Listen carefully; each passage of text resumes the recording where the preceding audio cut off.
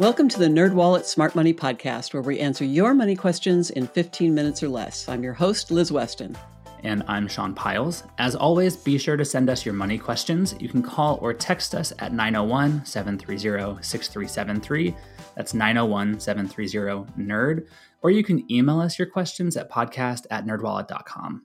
This week's question is from Demi. Demi says, I just did my taxes and I ended up owing the IRS, which I really wasn't expecting. I know there were some recent tax changes, but I thought I was going to end up getting more back in my refund, and that obviously didn't happen. What are my options to pay off what I owe, and how can I prevent this from happening next year? Oof, Demi, I'm so sorry to hear that you're dealing with this. I've been in the same situation in the past, and it can be pretty tricky. But to help you answer your question, resolve your tax debt, and avoid one in the future, we're going to be talking with one of our favorite tax, investing, and retirement nerds, Andrea Coombs, who's really a nerd of many talents, to discuss the best ways to manage your tax bill and then help you avoid one in the future. Let's get to it. Hey, Andrea, welcome back. Thanks so much, Liz, and thanks for the nice intro there, Sean. Well, Andrea, we are super happy to have you back because Demi, our new friend here, is in quite a pickle. She owes the IRS, which she was not expecting, and we want to help her figure out how she can resolve what she owes and then also avoid a future tax bill. What do you think should be her first step here? Well, the first step is really just to make sure you file your return. The failure to file penalty is much higher than the failure to pay. And I know it's, a lot of us, if we see a bill, we get nervous, we're not sure what to do. It's kind of scary. It's the IRS. But really, the first thing to keep in mind is always file a return. The one bit of good news is that the federal deadline to file and pay your taxes has been moved back to July 15th. All of the states have also moved back their deadlines, although not all of them moved it to July 15th. So you have to check with your individual state to see what the deal is. Right. And on top of that, I would add it's probably for the best to file as soon as you can just to get all of this taken care of. Because you can face penalties monthly of up to 5% of your unpaid taxes and up to a maximum of 25% of your balance. And that adds up really quickly and can make a somewhat scary situation extremely terrifying and make this whole thing worse. So just really make sure you file first and foremost. And then I think you can begin to figure out what sort of payment option you might want to pursue. There are a number of these, right, Andrea? Correct. So the IRS offers a couple of installment plans. One is for people who can pay off their bill within 4 months. That's a short-term payment plan. It's really easy to sign up. One caveat is you can't owe more than $100,000 if you want to sign up for that plan.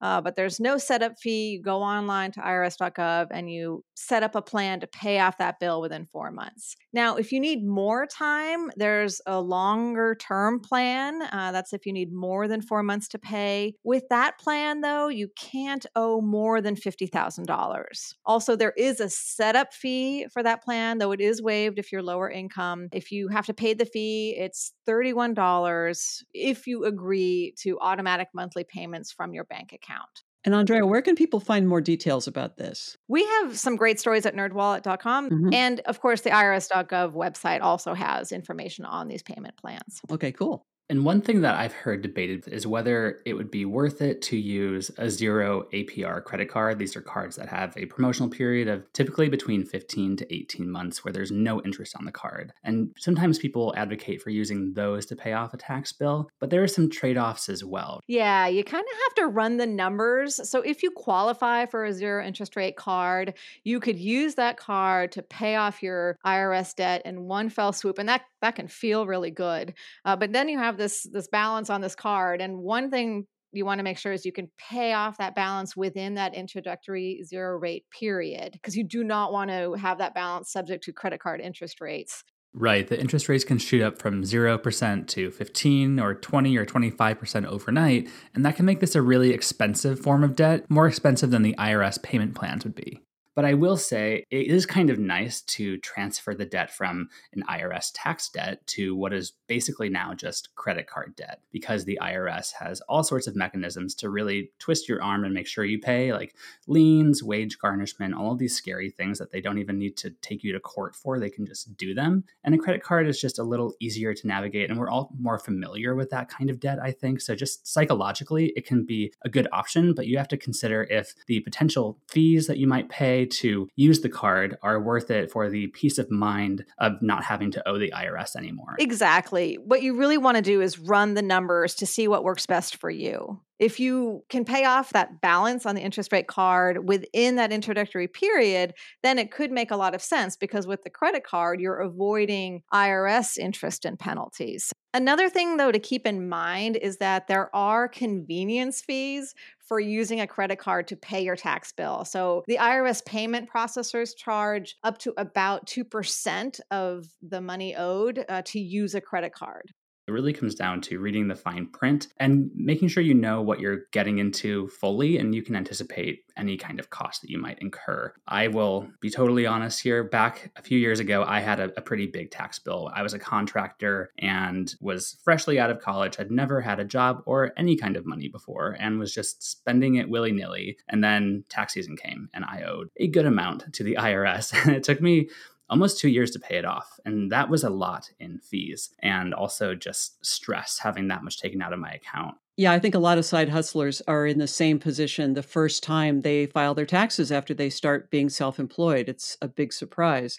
One of the things that we need to mention is if you can pay off a chunk of what you owe, even if you can't pay the whole thing, it's a really good idea to do that. That will reduce any kind of fees and interest you pay down the line. It's just paying as much as you can when you file your return. Yeah, that's a really good point, and something I wish I knew back then. But fortunately for people like Demi and all kinds of workers who think they might be facing a tax bill or are facing one, there are steps they can take to actively prevent this. And for W-2 employees, the W-4 form is really where this begins and ends, right, Andrea? That's right. Your W-4 is really your best tool for making sure you don't overpay or underpay on taxes. And the reason I say overpay there is because a lot of us like to get refunds, but they're not really a great personal finance strategy. I mean, if you got a $3,000 refund, that's $250 you could have had in your bank account every month last year. So I'm just bringing that up to note that whether you get refunds or owe the IRS, it can be a really good idea to revisit your W-4. Absolutely. But I think some people might not know exactly what the W-4 is. How would you guys frame what this form is? Well, the W-2 is what you get at the end of the year. That shows what you've already made. Your W-4 is the withholding certificate. You probably filed when you started your job and haven't thought about since, but that's Right. what you go to HR, you ask for your W-4, and there's a calculator on the IRS website that can help you fine tune what numbers to put in that W-4 so that you don't get much of a refund. And I will say, I don't care if you get a refund or not. I know we always talk about you shouldn't give the government an interest-free loan, but the reality is this is a way a lot of people save. This is the only way a lot of people save. So it's kind of a forced savings throughout the year. And that's fine. If you use the money responsibly when you get it, blessings on you. But if you have a problem, if you do have debt, like credit card debt, it can make a lot of sense to adjust that withholding so you get more money in your paycheck. Just make sure it's going to your debt and not going for more spending. Yeah, I think there's a big difference between getting a refund of $1,000 and $3,000. Just the amount taken out monthly is a big difference here. So I love the windfall. It just feels fun, and I feel like it's a gift from myself, weirdly. But yeah, you want to make sure that you're not losing $200 a month that could be in your bank account. If you do want to adjust your W-4 so that you don't have a tax bill next year or to reduce your refund, then you want to talk to your employer about filing a new W-4. You can use the IRS calculator to help you figure out how to fill out that W-4. But keep in mind that you do need to have some recent pay stubs with you and your last tax return. So it can take a little bit of time. I just want to warn people, it's not hard to do, but it does require some paperwork. So just be kind of prepared for that. And you can adjust your W-4 at any time, but tax season is the perfect time to do it because you're going to have to gather all of this stuff anyway. So while you have your papers in front of you, while you're dealing with this thing you probably don't want to deal with any other time of the year, just go ahead and knock it out. And then next year, you'll be really glad that you did. I just want to note that the W-4 has changed. So if you haven't looked at it lately, it's a good year to go back and revisit it because the 2020 form is brand new. And it no longer talks about these allowances, which I think confused everybody, including me. So now it's a little bit more written in English that we can understand. It kind of guides you through the questions to help you answer the questions. Something else I want to point out is that if you have a W-2 job, you're getting a paycheck from an employer, but you also have a side gig, then the W-4 is really your friend because you can actually add extra withholding on that W-4, and that extra withholding will help you pay your tax bill for your side gig. And so it's a good strategy to keep in mind. And if you are self-employed and new to being self-employed and don't have that W-2 to do the withholding on, you need to save about half of what you earn. That feels like a lot, but between taxes and paying for your own benefits or retirement savings or whatever, that money's going to go away. So it's a really good idea to get in the habit of putting it aside so you're not spending it and counting on it. Yeah, and one really nice way to make this easier to endure is by putting it into a high yield savings account. That way you're actually making money on top of this. And if you're putting in 50% of your income, chances are you'll actually make a decent amount in interest from the account. And that's just an extra cushion. So it feels like a bit of a tax refund of your own making when you're putting in that much throughout the year. And then when it comes time to pay off your taxes, you have that little bit left over from the interest. So that's a nice, easy way to make sure that you are saving enough and also feel encouraged to do so throughout the year.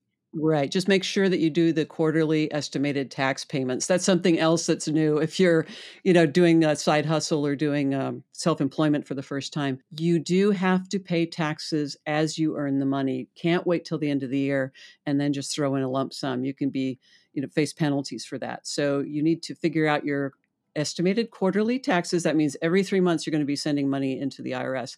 If all this is confusing, by the way, it's a really good practice to get a tax pro if you do have a side hustle or you are self-employed, just because the tax laws are different, they're changing all the time, and it can really help to have somebody bounce these ideas off of and let you know what you need to do. This is like a best of list of every mistake I made when I was at 1099. Didn't file quarterly, didn't save money, didn't talk to a tax pro, and I was miserable. So please learn from my mistakes. Well, Andrea, do you have any other final advice for Demi here to help her handle her tax bill and avoid one in the future? I just want to say, Demi, I feel for you. I think we know it's just a really tough situation to be in. As we talked about earlier, it's hard to owe money to the IRS, but if you can just, as Liz said, pay what you can right now and get onto a payment plan and then go and adjust your W-4, then you're looking at a brighter future. Great. Well, thank you so much for talking with us. I really appreciate it. Thanks for having me. And with that, let's get to our takeaway tips. First up, if you owe the IRS, know that you have options, including payment plans with the IRS. Next, work ahead to avoid a tax bill next year. Review your W-4 if you're an employee, and make estimated tax payments if you're self-employed. And if you're feeling confused and overwhelmed by this entire process, hire a tax pro of some sort. They're really worth the money, and they can make this a lot easier. And that's all we have for this episode. Do you have a money question of your own? Turn to the nerds and call or text us your questions at 901-730-6373. That's 901-730-NERD. You can also email us at podcast@nerdwallet.com. You can even email us voice memos of your questions. However you want to send them, it's fine with us. Also visit nerdwallet.com/podcast for more info on this episode. And remember to subscribe, rate, and review us wherever you're getting this podcast. And here's our brief disclaimer, thoughtfully crafted by NerdWallet's legal team. Your questions are answered by knowledgeable and talented finance writers, such as the three of us, but we are not financial or investment advisors. This nerdy info is provided for general educational and entertainment purposes and may not apply to your specific circumstances. With that said, until next time, turn to the nerds.